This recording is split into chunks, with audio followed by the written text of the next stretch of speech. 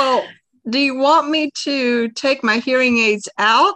I'm not echoing on your end anymore. And But I don't hear you as well. Well, turn the volume up on your computer. Well, that's true too, because I had turned that puppy down. Okay, yeah. talk. Yeah. Okay. Is that better? Yes. Okay. Well, I'm just glad we figured that out because that was driving me insane.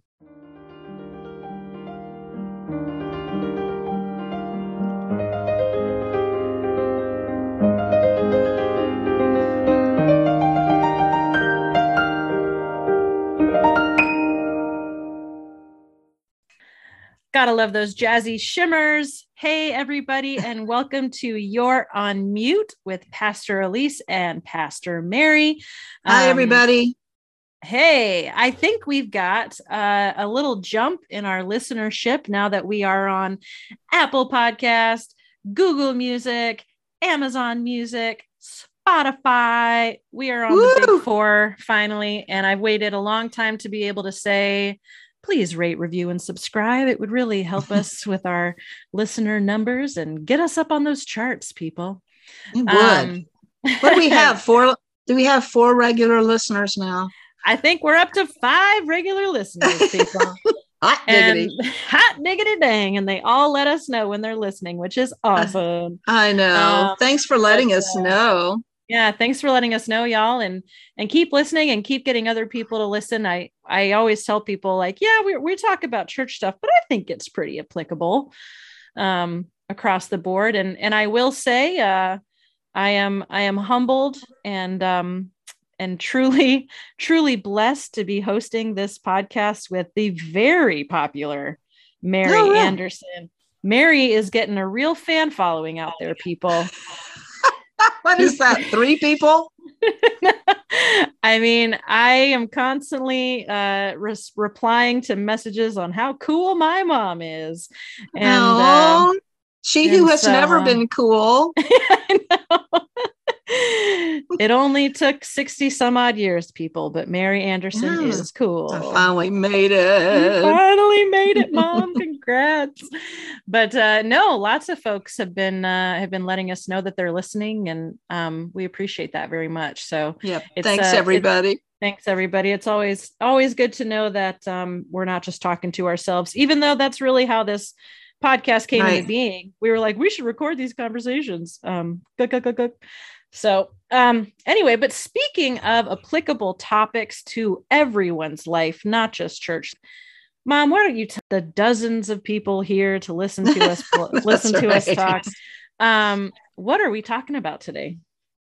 Well, I thought it might be helpful for us to talk about, and this is a very general category, and that is how to deal with difficult people. Now, those who are in church work often could probably make a list of, here are the difficult people in my congregation. And trust me, those difficult people have you on their list of difficult people. That's right. So nobody's calling out anybody else, because just like in some ways we're all quirky, in some ways we're all difficult. Mm-hmm. And so it's not like there's this little species of people labeled difficult. So all of us get a chance to do that. But whether you are, a teacher in a school, a pastor in a congregation, a deacon at a social ministry site, all of us, or just live in a family, everybody has to deal with either people who are mostly difficult or people who are having a difficult time. And nice distinction. And so, and especially these days, I think, where, we're just talking constantly about how polarized we all are, and how we can't have real conversations with people, because if we, disagree, terrible things are going to be said. Mm-hmm. The nightly news that shows, a couple of people on an airplane beating each other up over something, and just unimaginable. And so it almost feels like we all need to have some stuff in our toolboxes for how to deal with these kind of situations. So that's what I was thinking, Ali. Yeah. Some de-escalation training, if you will. Oh yes, that too. For the difficult people or the difficult moments in our lives, definitely. Yeah, I mean, I think the church universal, or as I like to say, the church big C, it is definitely an interesting snapshot of kind of our communities and our population. And so you really do get kind of the the whole spectrum of human difficult in congregations. You've got the folks, I was thinking before we got started, as I was kind of thinking about our topic and chatting today, of kind of who are the difficult people for me. And, I kind of realized that there's kind of different kinds of difficult, right? There's people that I just flat out don't agree with politically or on certain social justice issues. And so navigating their wants and needs at the church with what I feel like I should be guiding people through is very difficult. There are people who you just kind of don't feel like hanging around with, being in their presence is difficult. Right. So it's not necessarily that they're grinding your gears. It's just like, what am I supposed to talk to this person about? Or like, God, this person is so creepy. Like, why are they the only one that shows up? Or just kind of like, even something, that you're willing to do, the difficulties you're willing to jump through. Like, I pushed really hard for there to be, some younger folks on our church council this year. And I thought that a diversity in age was important. And, we got that, but we also got, for 3 of them, no, more than that, about half of their parents. And so now there's this difficulty of, well, now we need childcare at our council events, which I'm all about. I think it's amazing, but it does add a layer of difficulty to kind of navigate those things. You can't just kind of call a meeting whenever you want because everyone on council is retired. It's like we gotta kind of work with everybody. But that's a good kind of difficult. Well, I guess the category of folks that I am thinking about are people that are just kind of curmudgeons, right? So it's not that they just have a bad day. Yeah. They just always go to the negative. And those to me are difficult people to be around. They're the people that just, always kind of walk around with what looks like a sad face. They find the downside to just about everything that gets suggested. Yeah. I feel these days like I do pretty well handling curmudgeons. And so, because those are often folks who are just like, so he's such a Debbie Downer, I really, and nothing you say ever seems to be the right thing and all that kind of stuff. And I've discovered that, one thing that helps is kind of calling it out. And I don't know if it's because, I'm kind of the age of a lot of the curmudgeons, maybe, although you can be any age. That's right. But it is a characteristic that I think is a descriptor often of older men. Yeah, I mean the classic like Clint Eastwood, get off my lawn, right. Gran Torino kind of vibe. Yeah, yeah, exactly. Yeah, the get off my lawn kind of guy. And so he's that neighbor. He's that guy on church council. Maybe he's even your boss at work. And so I tell you, a couple of years ago, I discovered one of my favorite books of all time, which is A Man Called Ove. Oh, I love that. Or I say Oves sometimes. And it's a Swedish novel.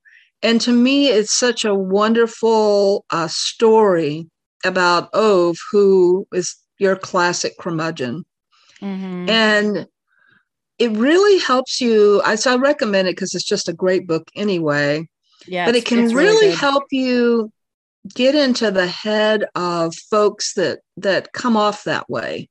Mm-hmm. And I think one of the things that you learn is that, he sort of has a life story that has made him that way, right? So he's had some tragedy. He's tried to figure out how to live with it.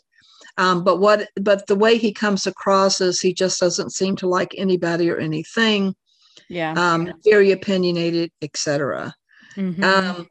So I, as a pastor now, I've tried to figure out some ways to call that out. And I have one kind of bigger story that I'd like to share, but a smaller one is, sometimes there's a person or a couple of people that every time a certain subject comes up, say something like the pastor's reimbursement for mileage. Okay. Mm-hmm. All right. It's in the budget. Mm-hmm. Shouldn't be an issue, but you notice that every time it comes up in some way, that it's like the church treasurer's hair catches on fire. And so, like every single time. And so we have to pay this again. Yes, exactly. Or there's some big question about it, or just a grumpy look on the face, or whatever it might be. So, I'm okay at age almost 66 to just go up to these guys and say, hey, come into my office a second. They come and they sit down and I say, I've just noticed that every time the pastor's mileage reimbursement is mentioned, that your hair catches on fire. What is that about? What's your deal, man? Right. And there's always a story. Mm-hmm. And so they can tell you about, the pastor who wrote down his mileage at the beginning of the month, his odometer reading. And then at the end of the month, wrote down his odometer reading. Mm-hmm. And asked for reimbursement from the church for that entire amount. Yeah. With no details about, I went to go see Miss Margaret and that was 6 miles. And then I went to the hospital on this day and that was 12 miles. It says, you're paying for this guy's trip to the grocery store, maybe a trip to the mountains. You have no idea. Yep. And so you're like, okay. So you hear the story and you're like, that's why his hair catches on fire. He is still mad about that. Yep. And all you can do is say, I'm so sorry to hear that. That's wrong. Yeah. That's not what this line item is about. Mm-hmm. And so, sometimes all you can do is just apologize. And so you've had the conversation. And then what happens is the next time that this comes up, say, in an executive team meeting or something like that, and pastor's mileage comes up, and all you have to do is meet eyes with that guy. And and suddenly it's this little inside joke. Yeah. Instead of his hair catching on fire. Yeah.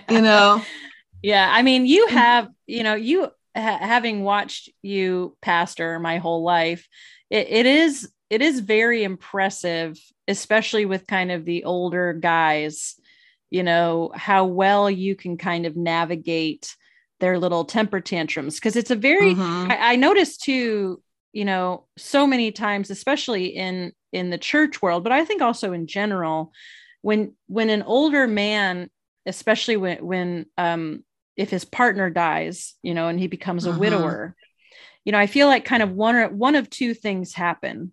They either completely soften up because they feel like they have to take the role that their wife had, I mean, we kind of saw that with Gaffer, right? When Mm-hmm. my dad's dad, my grandpa, my paternal grandpa, when Gammer died, Gaffer was like, all right, I got to step my grandpa game up, because now it was on him to write the birthday cards, and it was on him Right.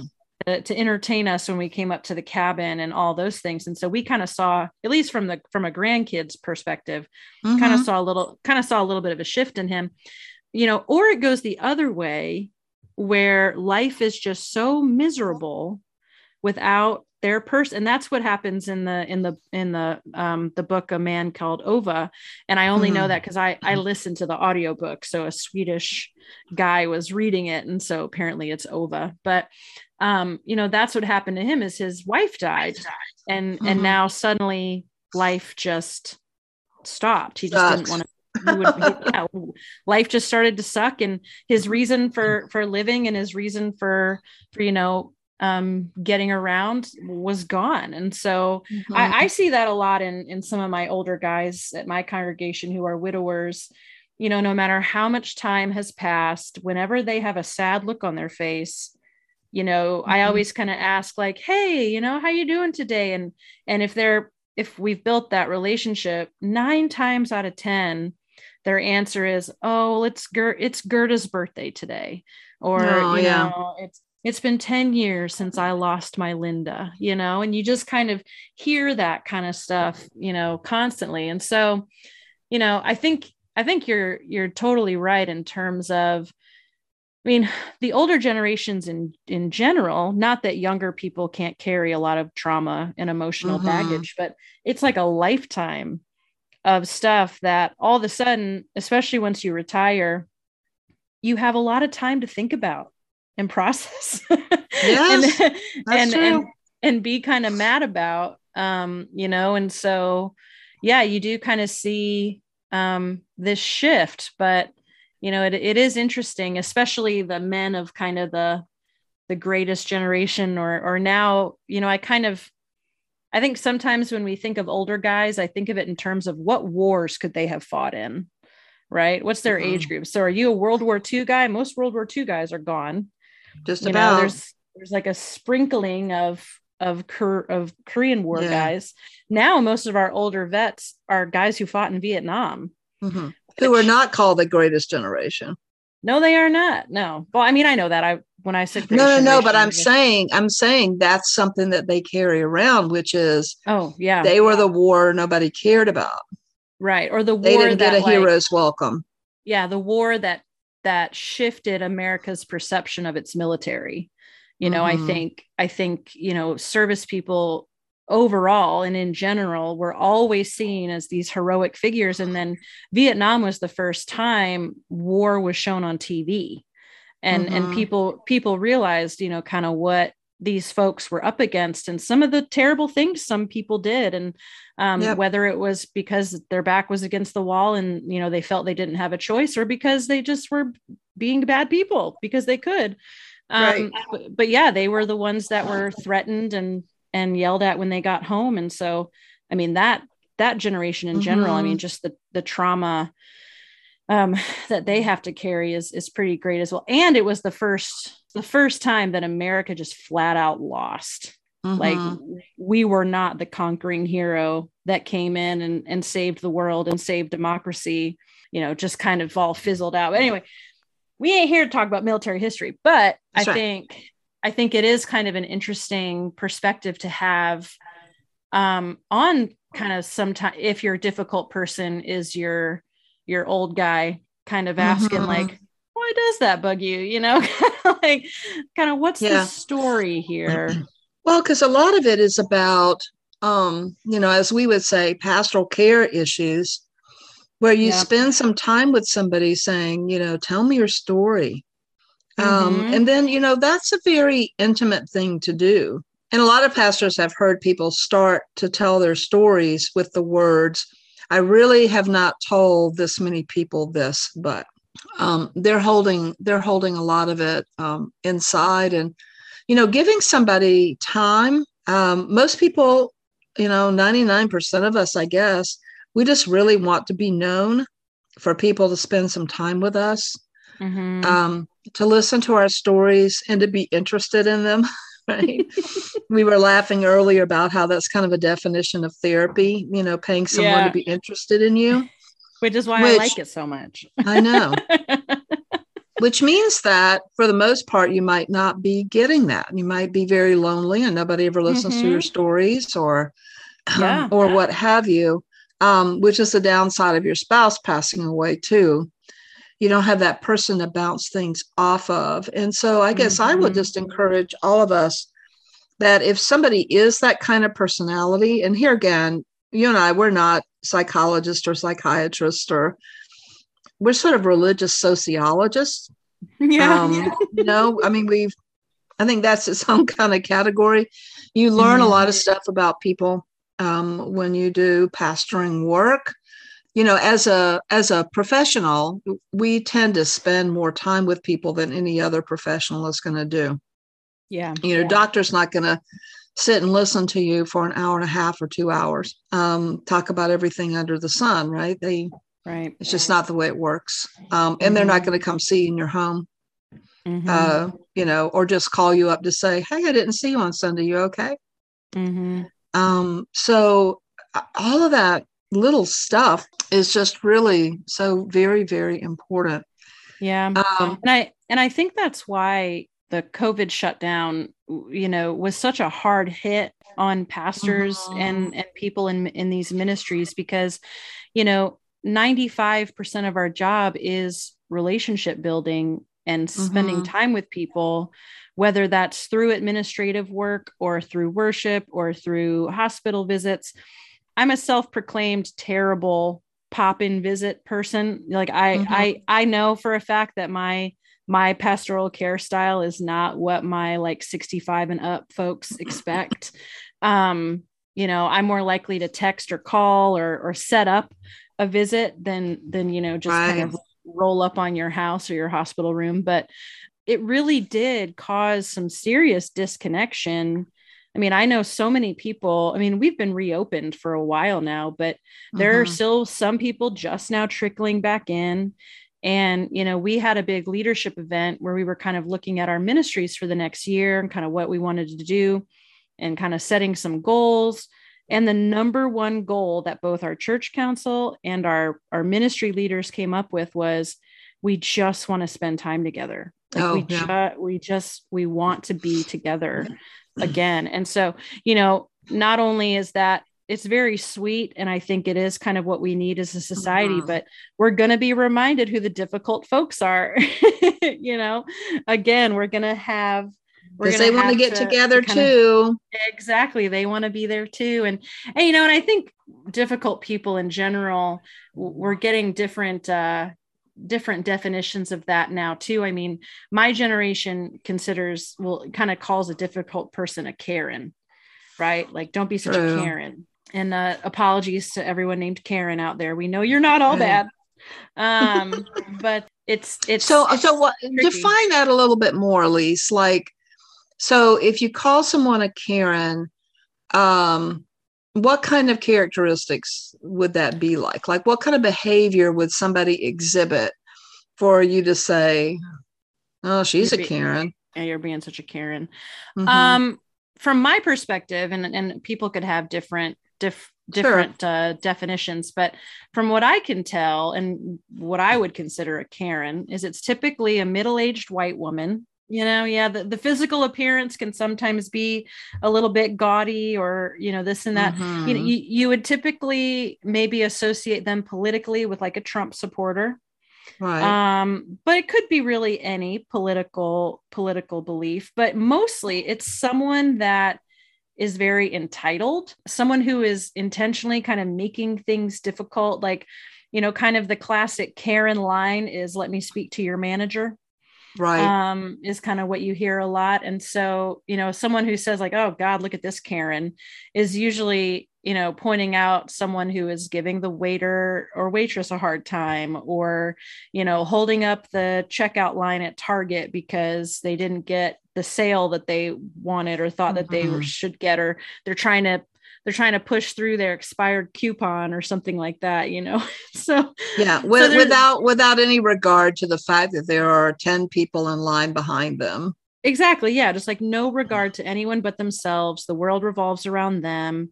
So there can be many Karens, but primarily I think if you're going to put Karen in a box, it's typically a middle-aged white woman, Republican, racist, entitled, blonde highlights, and yeah, just no regard for other people or what they might be. And I would say lacking in empathy would be a big Karen trait, for sure, for that little stereotype. I'm not even sure that the prescription that I just gave for difficult people would even apply to them. I mean, like, I don't know that they want people to listen to their story. No, typically not unless you can like do something for them, but yeah, I mean, it's like, there's ranges of difficult, right? There's kind of the, like, I guess if we were to, there's all those BuzzFeed quizzes out there that are like, which Harry Potter character are you? And, you're a Hermione or you're a Harry. So, I think so far we've talked about two kinds of difficult. We've got the Ova or Ove, which is the old widower man who maybe has a heart of gold and a story to tell. Right. And then we've got the Karen. They typically kind of make life difficult for other people.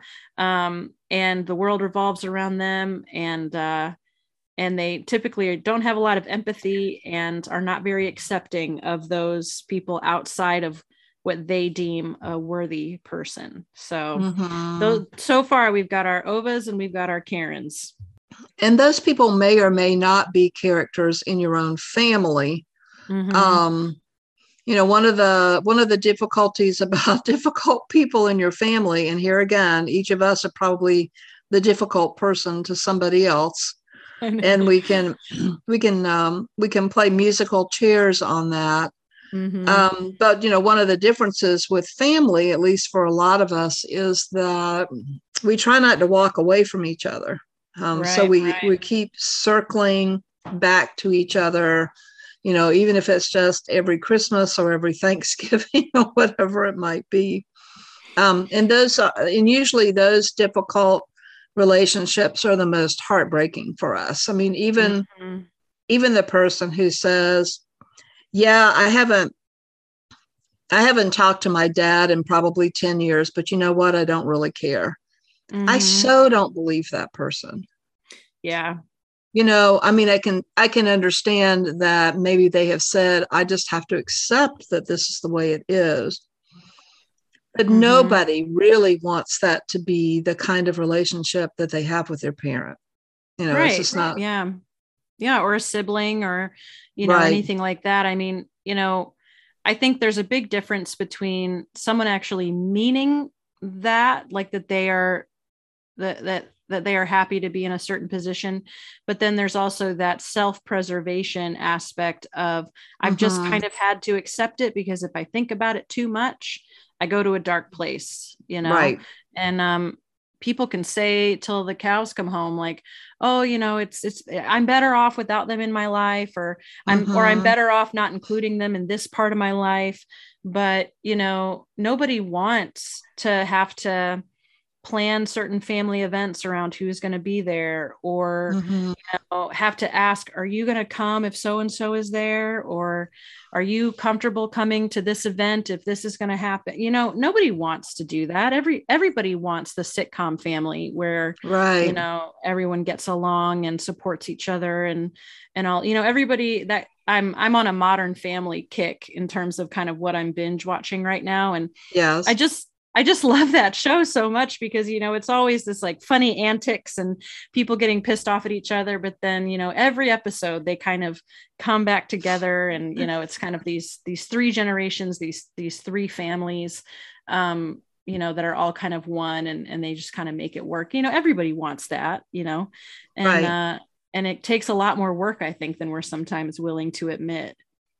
It takes, yes. I think in dealing with difficult people, be it us or somebody else, Lots of patience, which a lot of us don't have. If things don't get resolved within, 10 minutes or this week, it's like we're done. And that's just not reality. And, sometimes forgiveness takes generations. I'd like to share a story of how, I don't want to say managed, but I don't know how else to say it. How I managed the old curmudgeon in my congregation once upon a time, that I think has some interesting lessons in it. Not that it would work every time with everybody, but at this point in the 90s, I was probably in my 30s, maybe 38 at the most, and he was probably early 80s. So that's quite a jump. But so his name was John, and he's long deceased now, as is his wife. So I don't mind kind of telling his story, which a lot of people knew, but he was just one of those guys that there was like a dark cloud over his head all the time. Yeah, like the old Zoloft commercial. Yeah. So all the time, he was the definite Debbie Downer. And he was our head usher. So you got to see that grumpy face every time you came into church. He was also vice president of our congregation. And his term on council was almost up. And so, but he was hoping to stand for re-election. Sometimes the grumps are the most involved, which is always a bit of a mystery to me. Like, you seem to hate it. Why don't you just come and worship with us? Yes. Right. And the other thing that was just so strange is that he had this habit of apparently getting upset at someone, and like the pastor. And so one time, toward the end of this time together, I noticed that he was doing that thing to me that he does when he's letting you know that he's mad at you, which it was to totally give you the cold shoulder. So you say, "Good morning, John," and he just about sticks his nose up in the air and just brushes past you. Right. And usually my experience with him was that after several days, a week at the most, he would mosey in to church when he knew I was going to be there, and he would sit down and tell me what he was mad about. And so that was good of him. It was. And then he would sort of get it out of his system, and then we could go on from there. Right. Well, one time he went 6 weeks doing this to me. Whoa. And I was just about ready to call time on that behavior. But he came into my office instead, and he says, "Well, you probably noticed that that I've been mad at you," or something like that. And I said, "Yes. And why?" I mean, I had thought of everything I could think of. Maybe it was this, maybe it was that. I was totally wrong on everything.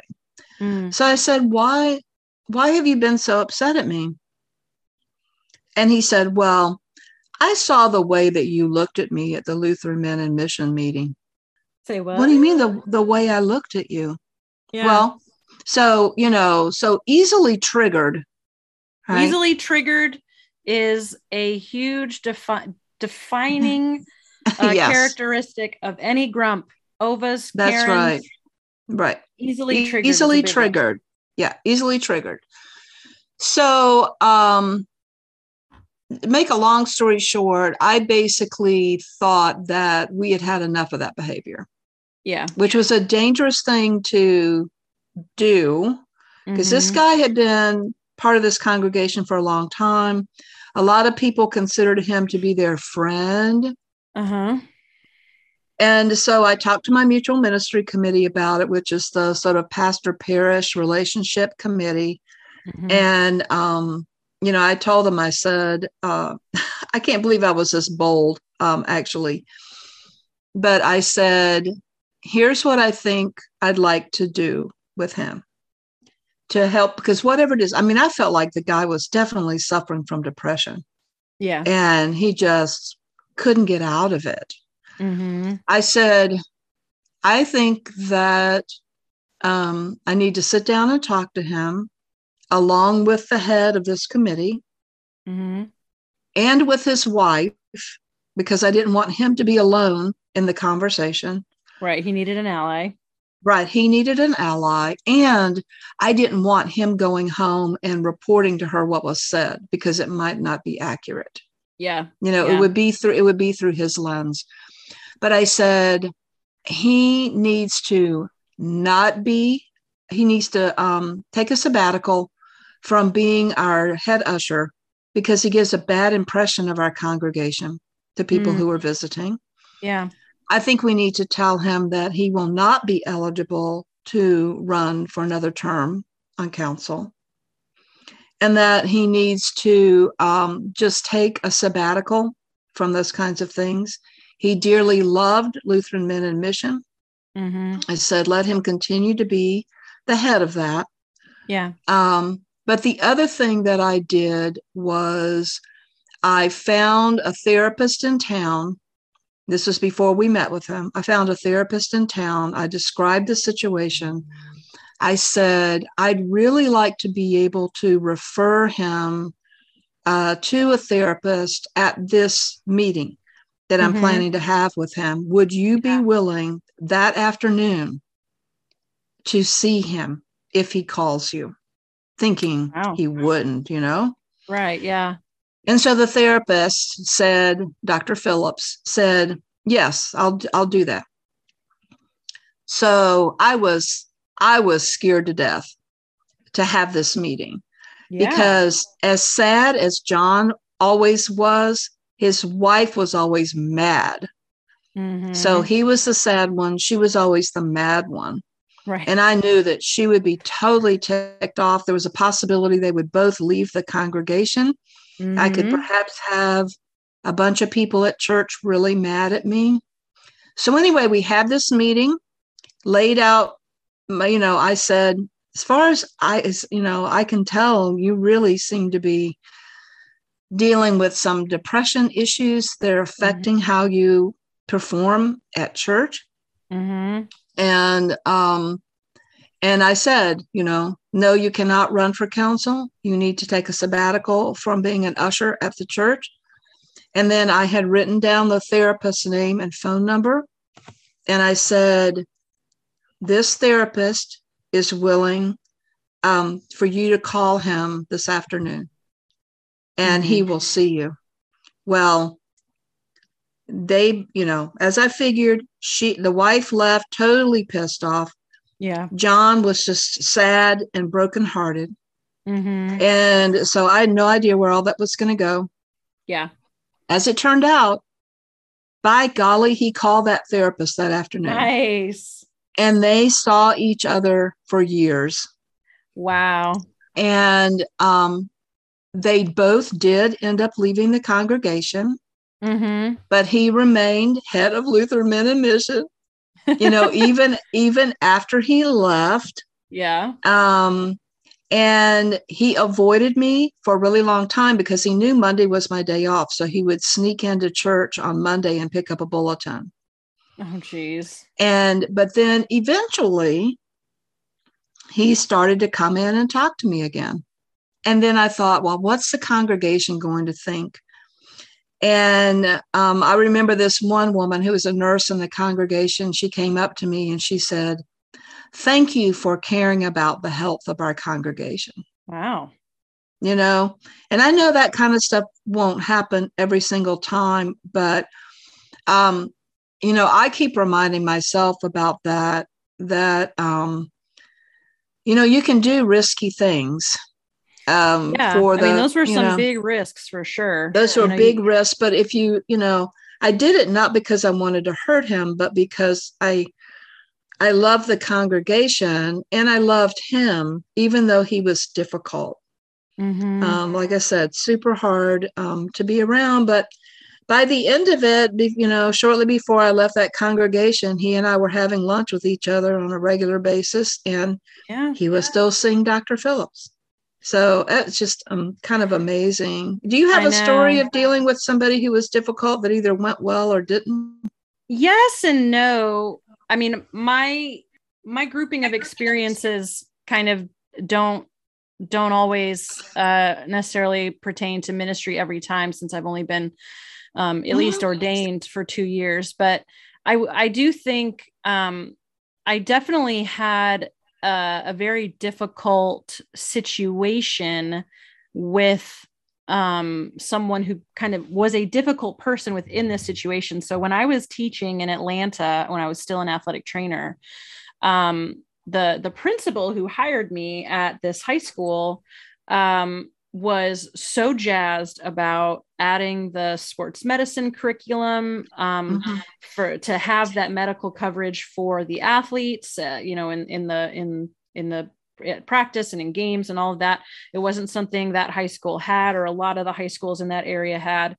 But in order for the county board to really go for hiring me full time, I had to also teach. Well, I had no education background whatsoever, no teaching certification. And I got hired under the impression that I would basically have like a couple classes, basically to be in charge of, for the first part of the day. And then, but the bulk of my work would be after school during all the athletic activities. Yeah. Kind of sounds like a setup for failure.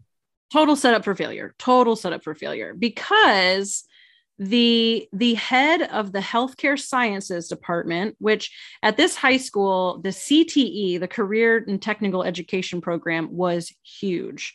There was a healthcare track, there was a business track, there was an AV tech track. So it started off as kind of job training for students that they thought might not go to college and might start going into the workforce right after graduation.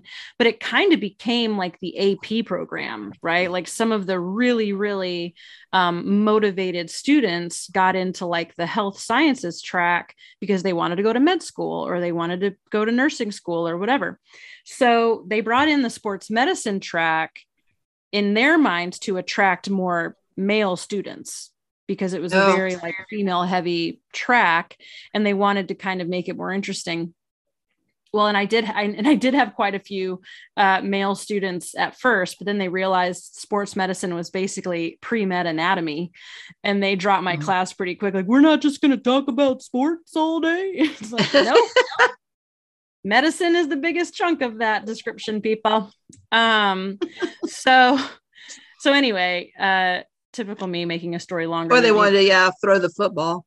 Yeah, exactly. So the head of the healthcare science department, well, his name was Mark, and he was like 30 years deep into his career at this specific high school.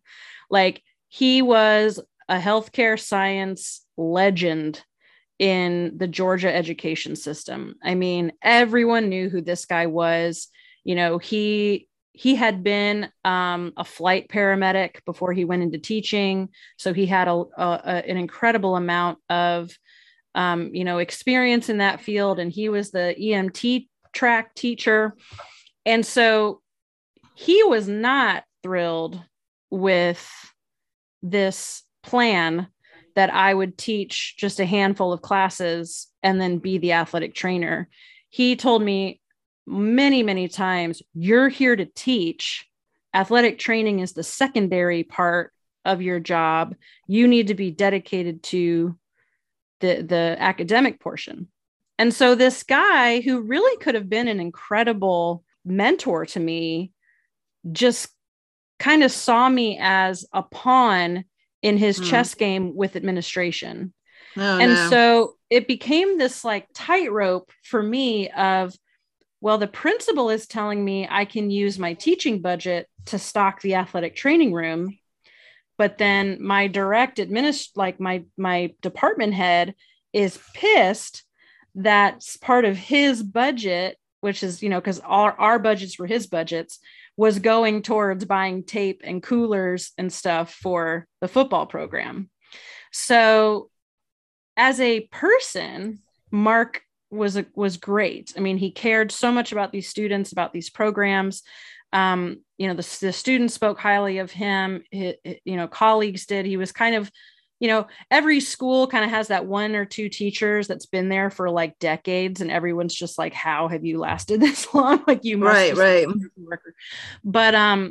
But for me, he made my life in those 2 years that I taught incredibly difficult, because I was constantly stretched too thin. I did not have any teaching experience and no one was mentoring me. So I just constantly felt like I was failing because I didn't know what I was doing in the classroom. And then I wasn't getting the resources I needed to build the sports medicine program that they wanted. And I couldn't give the amount of time I wanted to. So the coaches all thought I was like half-assing it. And I don't really have here's how we ended it and everything's great, because I just quit.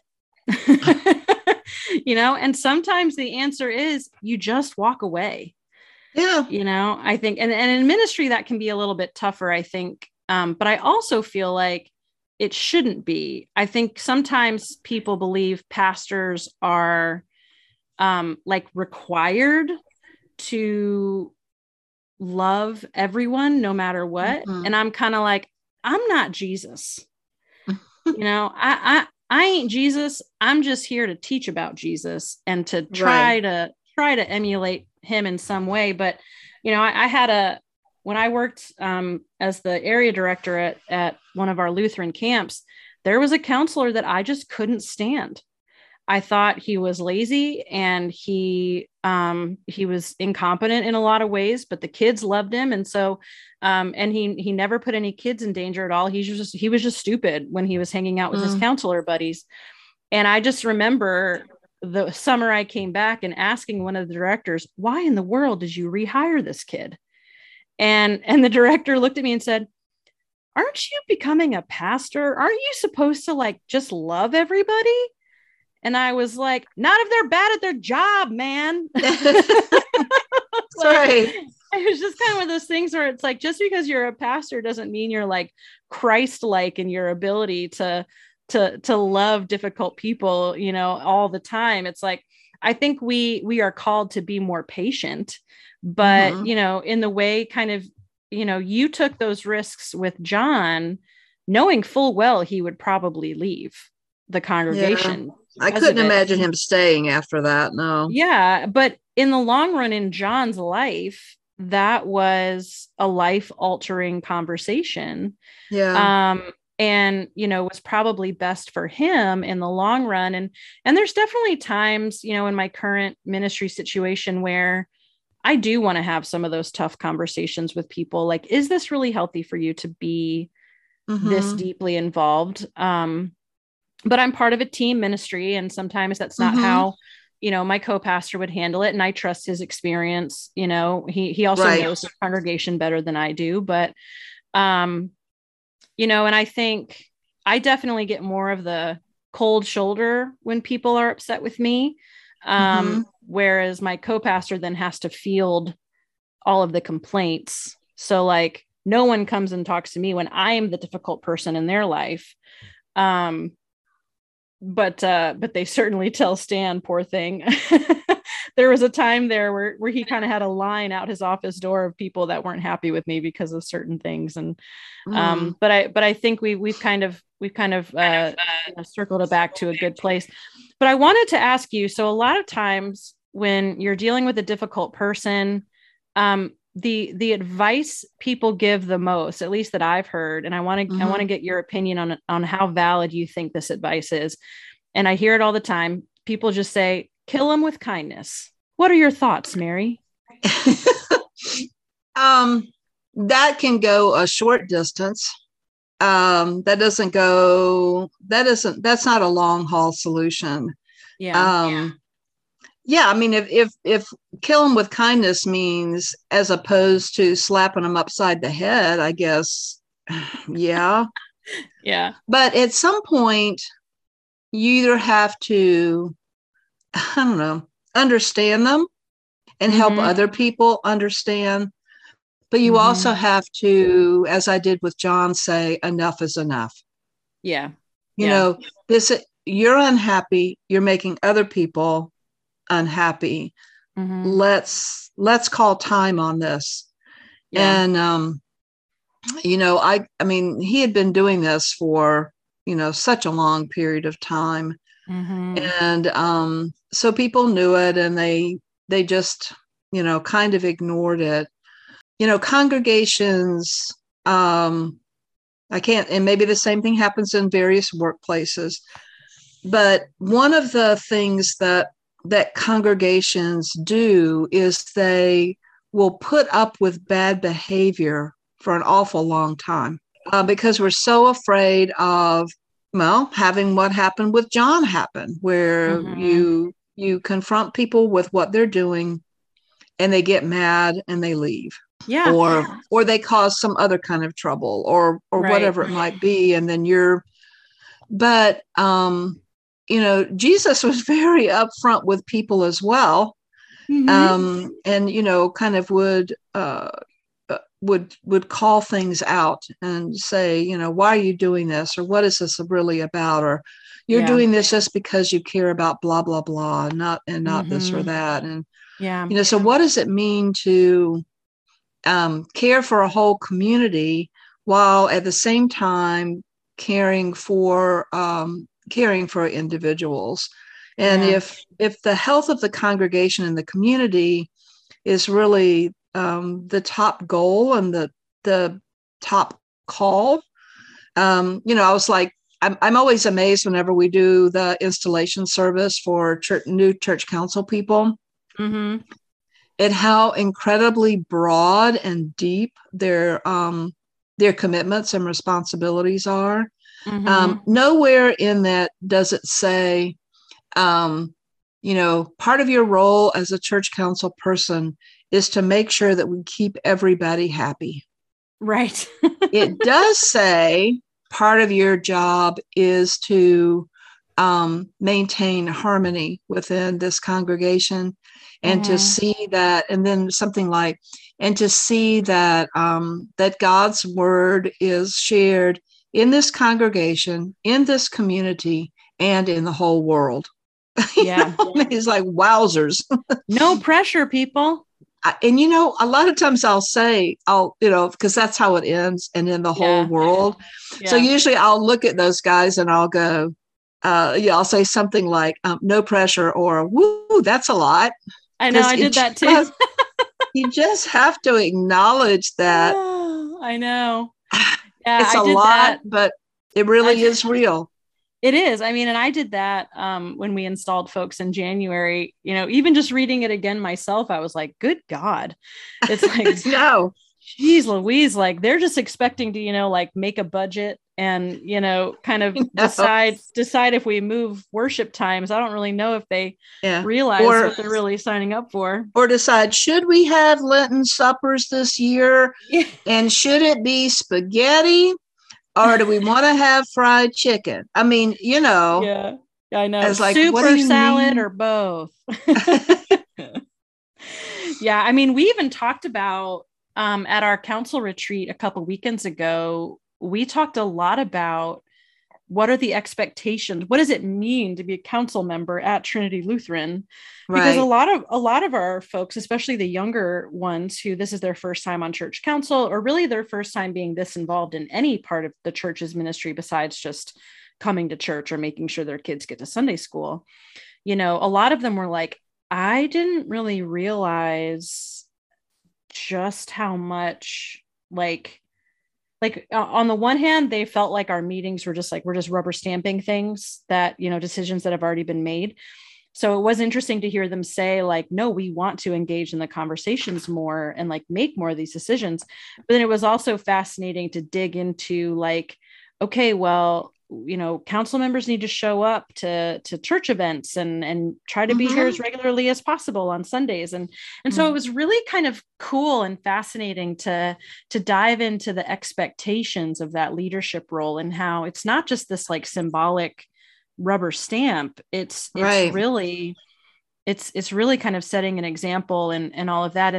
And something I was thinking about, while you were talking a couple minutes ago was, when for some reason, and I've heard you and Dad say this, my whole life, people just seem to be comfortable behaving their worst at church, which you would think would not be the case, but it's almost like you're meaner to your family because they won't leave you, or sometimes you take things out on your best friend or on your partner because it's like, well, they love me unconditionally, so I'm just going to be a jerk, and I think sometimes we experience that at church, and there does have to come a time when either the pastor or church leadership kind of says enough is enough.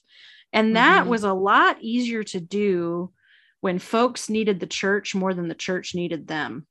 When we're making tough decisions, when we're going to do something that might ruffle some feathers, we almost have to think, how is this going to affect us financially? Or how is this going to affect us volunteer wise? Or, and I think sometimes, at least for me, I wish there was a little more gumption in church leadership across the board to not stand for that kind of behavior, because it's really inappropriate. I mean, it's especially tricky, especially in a denomination, like especially in a Lutheran denomination down south, where Lutherans are, not plentiful. Right. We're a minority. Yeah. Where it's just kind of like, okay, I'm really not cool with how this person is behaving, but they're a dedicated member. And, how do you kind of balance? But what does dedicated member mean? Right. Exactly. I mean, it's to me, you don't deserve that. You don't deserve that title if you're dedicated because you always get your way. Exactly. I mean, I think part of being in a community, like a faith community, is that you have to realize that none of us gets our way 100% of the time. Yeah. It's that give and take. And I say to people, who are maybe thinking about leaving the congregation or whatever it is, and, just kind of unhappy with this and unhappy with that. And I'll often say that very thing, in this community, none of us gets our way 100% of the time. I don't, as a pastor. There are things I wish were different. I wish we were worshiping certain ways that we're not, but it's not totally up to me to change all that. But I'll say, but if you feel like things never go your way, then you will not have any joy in this place. And so, maybe you do need to look for a congregation where you can faithfully worship, faithfully serve, and have your joy restored. I mean, that's what I hope for people. No, me too. I mean, I'm a little bit more willing to, I guess the only way to put this is to kind of cut people loose if they don't feel like they're getting what they need from the worship experience I'm helping to provide. I mean, we had a few people leave in the last couple of years, and both me and my co-pastor decided, well, they probably should have moved on to that other kind of congregation a while ago. And we're happy for them if they're feeling fulfilled there, and you have to bless them on their way. Exactly. And I think, Colleen sent us a funny meme recently that she had found that basically said, being a pastor is the only job where people who don't like you get mad at you for not visiting them. And hot dang if that ain't the truth. I mean, this is kind of funny. So there was a couple that I think kind of had one foot out the door even before I got here, but they really were not happy with me. They thought my preaching was too liberal. I think in general, they weren't really on board with women being pastors. The gentleman in this couple, led one of our committees, and every time Stan and I were both there, he would only address Stan as the pastor. He never really acknowledged me, or he would, he would call me Elise and Stan, Pastor Stan, only he had that title. And, they started to scale back. At first, they kind of stopped giving as much. And then they only gave on Sundays that Stan preached. And then they kind of so amazing. I know. And then they kind of it is so strategic. I mean, that's a big plan you got to keep up with. Oh, I know. And then they stopped giving completely. And then they were mad that no one asked them why they weren't giving anymore, which is something like as pastors, we don't see. Right. Like, at least at our church secretary or church administrator and our treasurer and our bookkeeper are the only people that see what name is on what check. So unless our treasurer says, hey, we've been getting monthly payments from family so-and-so for years, and now they're not giving, maybe check in on them. We don't know what's going into the offering plate. Well, and hopefully they would do that. Yeah, exactly. Because a lot of times that is the first thing someone will do to show their unhappiness with. Right. That's church. The way to hurt you. Right. Or any organization, right? Well, I'm just not going to give my money to those people. Right. But they were big enough givers, and they had been there for long enough that we did have some members that really wanted Stan and I to really try to kind of see what was up and kind of get these people back. And so I was out. It was one of those things too, where I was like, well, how do I play this? Because I know their issue is with me. So I'm kind of the last person they want to see darken their doorway. I also don't want to send Stan to do my dirty work. Right. Or I should get to know these folks, because a lot of people who had issue with me just didn't know me very well. And so I've been making more of a conscious effort over the last few months to really, even if it's just on Sunday, making sure I particularly talk to this one person. Right. So this couple's pretty upset. They started kind of not showing up much anymore anyway. And we have a great ministry at Trinity called the God Squad, which is primarily 3 women in the congregation who make little goodie bags. And they, over the course of 2 weeks, they literally go visit every single household in our congregation. That's amazing. They drive around Chattanooga. There's some people that live an hour away, and they go out to their places and they knock on their doors. And if they're home, great. They have a little, hi, how you doing? Catch up on the porch. If they're not home, they leave a bag, call them, leave a message. God Squad visited you today, that kind of thing. So I was out with the God Squad one day, and I have a blast when I'm out there with these ladies. They are a hoot and a half. I mean, it's so funny. And so they warned me that we were going to this couple's house. And these are 3 women that have their finger, on the pulse. So they're like, all right, you got your game face on, Pastor Elise, you ready? Kind of thing. And I'm like, yeah, I'm good. Bring it on. Here we go. I'm going to charm the pants off these people. And so they sent me up to ring the doorbell, and they were kind of behind me, right, but kind of out of sight. Oh my gosh. It was laughable, the look on their face when they saw me standing at their front door. They looked mortified. And nowhere to run. I mean, I'm standing there with this big old smile on my face, and I'm like, morning. And they are both just deadpan staring at me what in the hell is she doing at our house? And then I'm like, I'm here with the God Squad. And the 3 ladies pop out from behind me. And then this couple just got the biggest smile on their faces. And I was just they were so, and at first I thought, okay, maybe I'm being sensitive. And I thought I saw something I didn't. But then when we got back in the car, one of the women of the God Squad, Mary, she turns to me and she goes, did you see the look on their face when they thought you were at their front door? And I was like, and it was so good that they saw that. Exactly, Yeah. and so and this couple has gone on to join another congregation that we're confident is kind of, filling them up and and is a better fit for them anyway. And so, Well, I mean, hooray. That's good. yeah, exactly. It's one of those things where ultimately, as faith leaders, part of our job is almost a referral process of like, where can you find spiritual fulfillment? Is it here? Is it there? Is it on the trails every Sunday? Like, of course, we want people to feel fulfilled by the environment we help create, but it's not always on us. And sometimes it's just not so much our specific theology or preaching, but it could be that they just their personal beliefs don't line up with the beliefs of the ELCA anymore. And, once they find out like, oh, as a countrywide denomination, we're cool with women pastors. All right, I'm out. Like, that's right.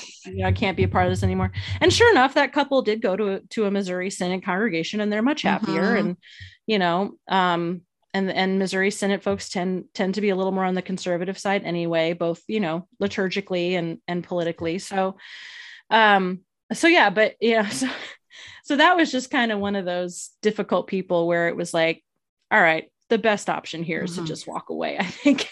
Like, right. They really don't want to see me. It works for everybody. So. And I think one of the things that can be tough is that,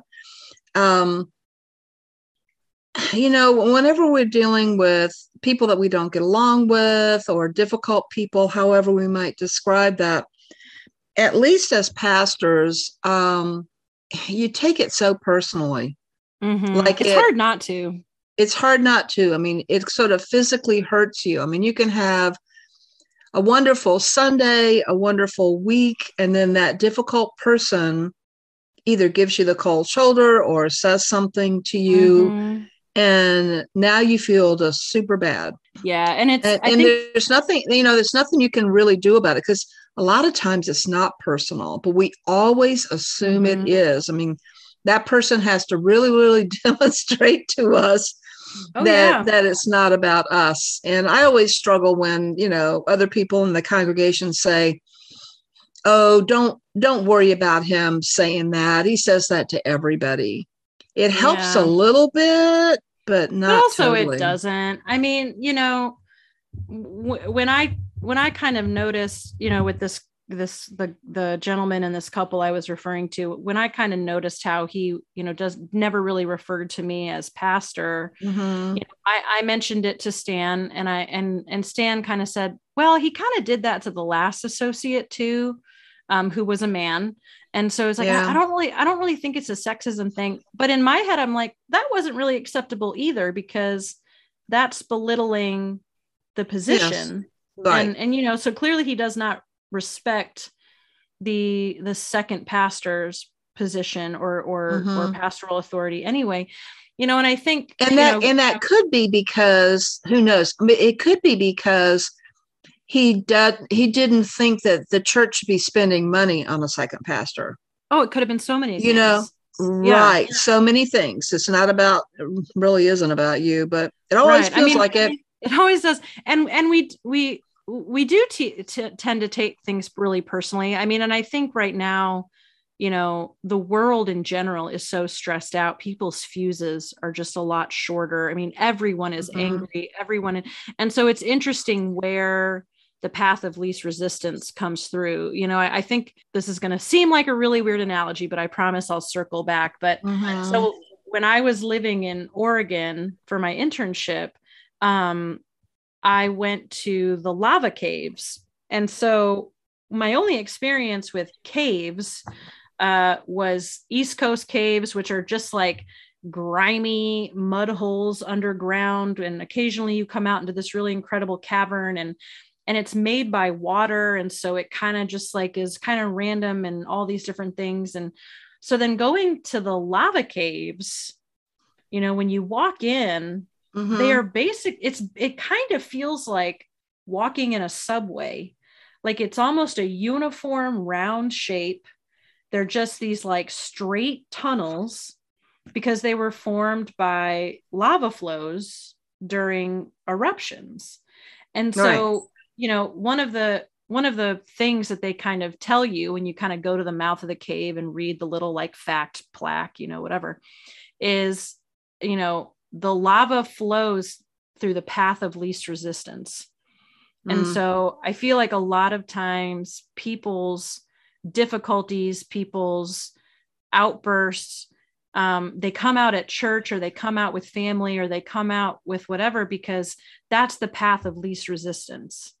Right. So that lava flow of anger can just break right through that rock and make that tunnel, and there's not as many consequences, especially when you're kind of acting out in those areas. And so I think like, that patience of, what are you really mad about? Yeah. I know you don't really hate me because of that sermon I just preached. What are you really mad about? Asking that without kind of being condescending or dismissive. But, and then I also kind of want people to remember that, pastors, public figures, whatever, they're not your punching bag. If you truly have an issue with a pastor because of their preaching or because of something they said, like, just go to that person and talk to them. Like, or, if you're having issues with somebody, just go talk to them. I mean, the amount of pastors that quit just because they just can't be a punching bag anymore, and I think sometimes our position as figureheads in certain communities can be more of a thing than we think, especially in this time of COVID, where a lot of our stuff is online. I mean, I had a good handful of people that I'm 2 years into my ministry at Trinity, and I'm just now meeting in person. Yeah. But they feel like they know you. Yeah. Because they've been watching me on the TV for the last 2 years. And so, it's kind of this weird phenomena where we tend to take things out on people, and easily forget that they too are, human beings that, cry on their mom's shoulder because, everyone's mad at me for, for something I have up on my office wall. I'm going to lose my job because of my desire to have children. It's just like, that stuff cuts deep, and it lasts. Does. Yeah. And it causes you to kind of build up walls as a leader that you don't want to be there, but it's a vulnerable thing. When your head usher is so mad at you, he won't make eye contact, and you're pretty sure he's the one that has been talking badly about you. That's a hard thing to be the bigger person about, right. And I think, and I think you're right that, and as church, yes, we want to be a compassionate community. We want to be we want to be a place that Jesus would be proud of. But that, that doesn't mean that we should create a culture where you can say mean, disrespectful, nasty things to people, and everybody's supposed to just go, well, that's Bill. Yeah, exactly. No. That's just how Karen is. Yes. Well, that might be normal behavior for him or her, but that needs to be called on the carpet. Yeah. And that can be done. And that can be done in a loving way. Yeah, totally. And so, well, that's a big conversation about difficult people. It is. God bless us, everyone. I know. Well, so Mom, yes, just kind of as our closing here, if you could give 3 like go-to pieces of advice for people who started listening to this episode thinking, I'm going to know how to deal with difficult people by the end of this, what are kind of, yeah, are you not entertained? Did we not do our job? Enough? But so kind of summarize for folks, in your opinion, maybe from our conversation today or just your experience, what are kind of your 3 go-to moves? What can people put in their toolbox after switching over to their next podcast today? Right. Having courage, having professional courage is huge, because I think I will sometimes laugh at people and say, oh, don't say that to me. You know, we pastors are fragile creatures, Yeah. but we are. Yeah. And unless you're one of those like total narcissistic jerk pastors, we are pretty fragile. So I think my first thing would be, don't take it personally, but do take it professionally. Ooh. And Bumper sticker. I know. Be the professional, loving pastor, and do what the Gospel of Matthew says. Number 2 here: take them aside one-on-one and say, "Why did your hair catch on fire when this was brought up?" Yeah. And and just ask them right out. Don't dance around it. There's a lot of dancing around that goes on. Yeah. And then the other thing to know is that one conversation is not going to solve it. I have fallen for that so many times where I thought, wow, I had this conflict with this person, and then I went over to their house and we talked it out. So we're all good now. No, you're not. Maybe till next Sunday. Yeah. So no, just know that you got to be in it for the long haul. And I guess I do have a fourth, which would be, at some point, if a person is so difficult and cannot be managed, that they are damaging your wider community, they've got to go. They've got to go. And I don't mean, sending them a letter that says you were excommunicated. Some pastors have done that. I would not suggest it. It doesn't go well. Really doesn't. But I think having the conversation that just says, you seem so unhappy here. What can we do to help you have your joy restored? Yeah. Right. And just ask them that question. And they may say, well, to have my joy restored, I need church council to never do blah, blah, blah, blah again. And you can just say, that won't happen. That's just not going to be reality. Yep. So what's step number 2 for having your joy restored? Yeah. So I guess those are B. What's option B? Because some things that people say, well, this is what I need to make myself feel better or to make everything okay, isn't something that you can do or should do. If people are mad at me because they don't like women as pastors, I cannot do anything about that. Nope. I can't. Yeah. And the same thing for those pastors out there who are gay or lesbian, and people to say, well, I'm just very, very against this and think you shouldn't be here. You can't make yourself somebody that you're not. Right. And so they have to move on. If you're the called person there, the congregation has said, this is who we want here. And so really they're the ones that need to go, and just don't let people be able to beat up on other members of the community. Yeah, exactly. Or the whole church for decades. It's crazy. I know. Crazy stuff. I would say document. Right? Cover your butt. Well, sometimes there could be a lawsuit. But also approach with empathy. Right. But I think if I'm also a big believer in having other ears in the room, kind of like you were saying, having John's wife there too. So if it does become kind of like we need to have a conversation about this, making sure there are other people that can say, nope, that's not actually what happened, or that's not actually what we said.